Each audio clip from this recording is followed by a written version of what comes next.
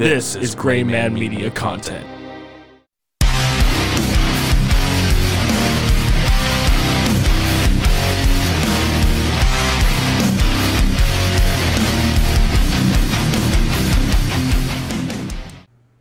Cobra! Do you know what really pisses me off?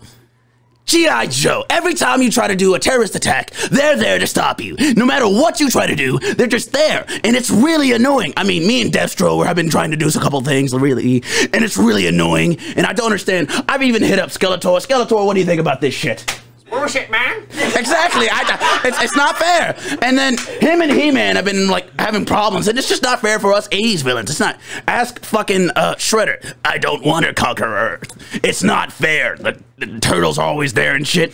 And it is a fucking.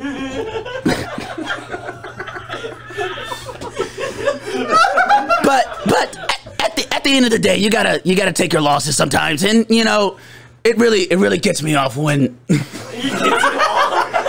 It gets me off when I'm at my desk and I'm playing with my snakes and my favorite stripper comes in. It's Cobra spelled with a K, and that's not what this show is about. This is Eric's portfolio. This is people get off so he can get into fucking voice acting.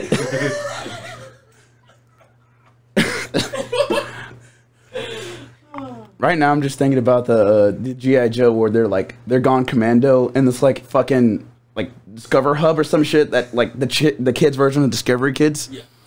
And so there's like kids version of Discovery Kids. Yes, and they're just like he's like Cobra Technologies is like huge and like they're good people and shit, but they're actually it's so fucking funny because at the end of the day he's like turns around. All right, Cobra villains, we need to destroy. Anyways, I need to make my appearance at this kindergarten, so I will be back. Cobra Industries. And it's like the duality of man. I'd fuck with Cobra Industries though. I'd fucking wear like some Cobra gear. I don't care if they're terrorists. It's okay. It's okay. Did you know we film these episodes? You can watch people rant on our YouTube channel. For more info, visit GrayManMediaCo.com.